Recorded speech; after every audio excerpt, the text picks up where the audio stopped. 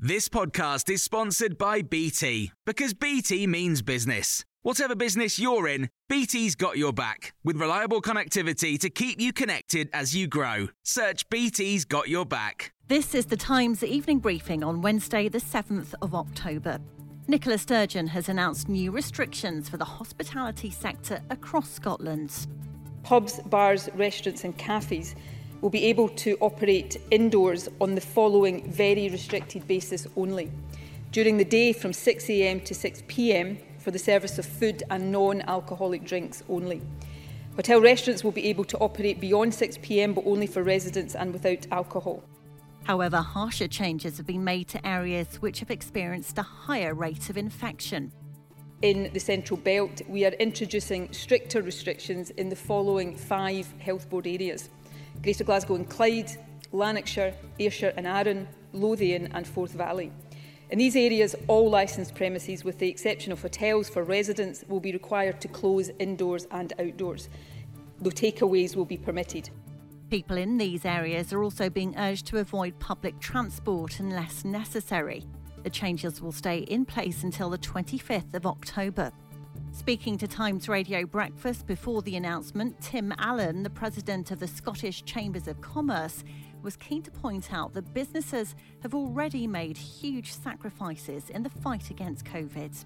Private enterprise is bearing a burden in the response to COVID-19, which is very heavy. And in order to carry us with governments north and south of the border, and you're quite right, I would include the UK government firmly in this bracket, they need to be able to prove to us that it's going to work before people start losing their jobs and livelihoods again. Labour leader Sir Keir Starmer has accused the Prime Minister of governing in hindsight.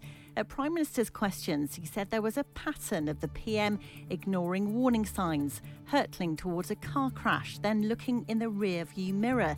He's hit out at Boris Johnson over local coronavirus lockdowns, saying it's obvious something has gone wrong. Today is 100 days, Mr. Speaker, since the first local restrictions were introduced. 20 local areas in England have been under restrictions for 2 months. Prime Minister, in 19 of those 20 areas, the infection rates have gone up. In Rosendale and Hyndburn, they've gone up tenfold. Yet all the Prime Minister has to say is it's too early to say if restrictions are working. But it's obvious that something's gone wrong here. 4,000 scientists have signed documents that call for healthy people across the world to be allowed to return to normal life. The scientists are urging governments to change their strategies so that low-risk groups can achieve herd immunity. But other experts warn there are long-term health effects from coronavirus, and developing resistance might not even be possible. You can hear more on these stories throughout the day on Times Radio.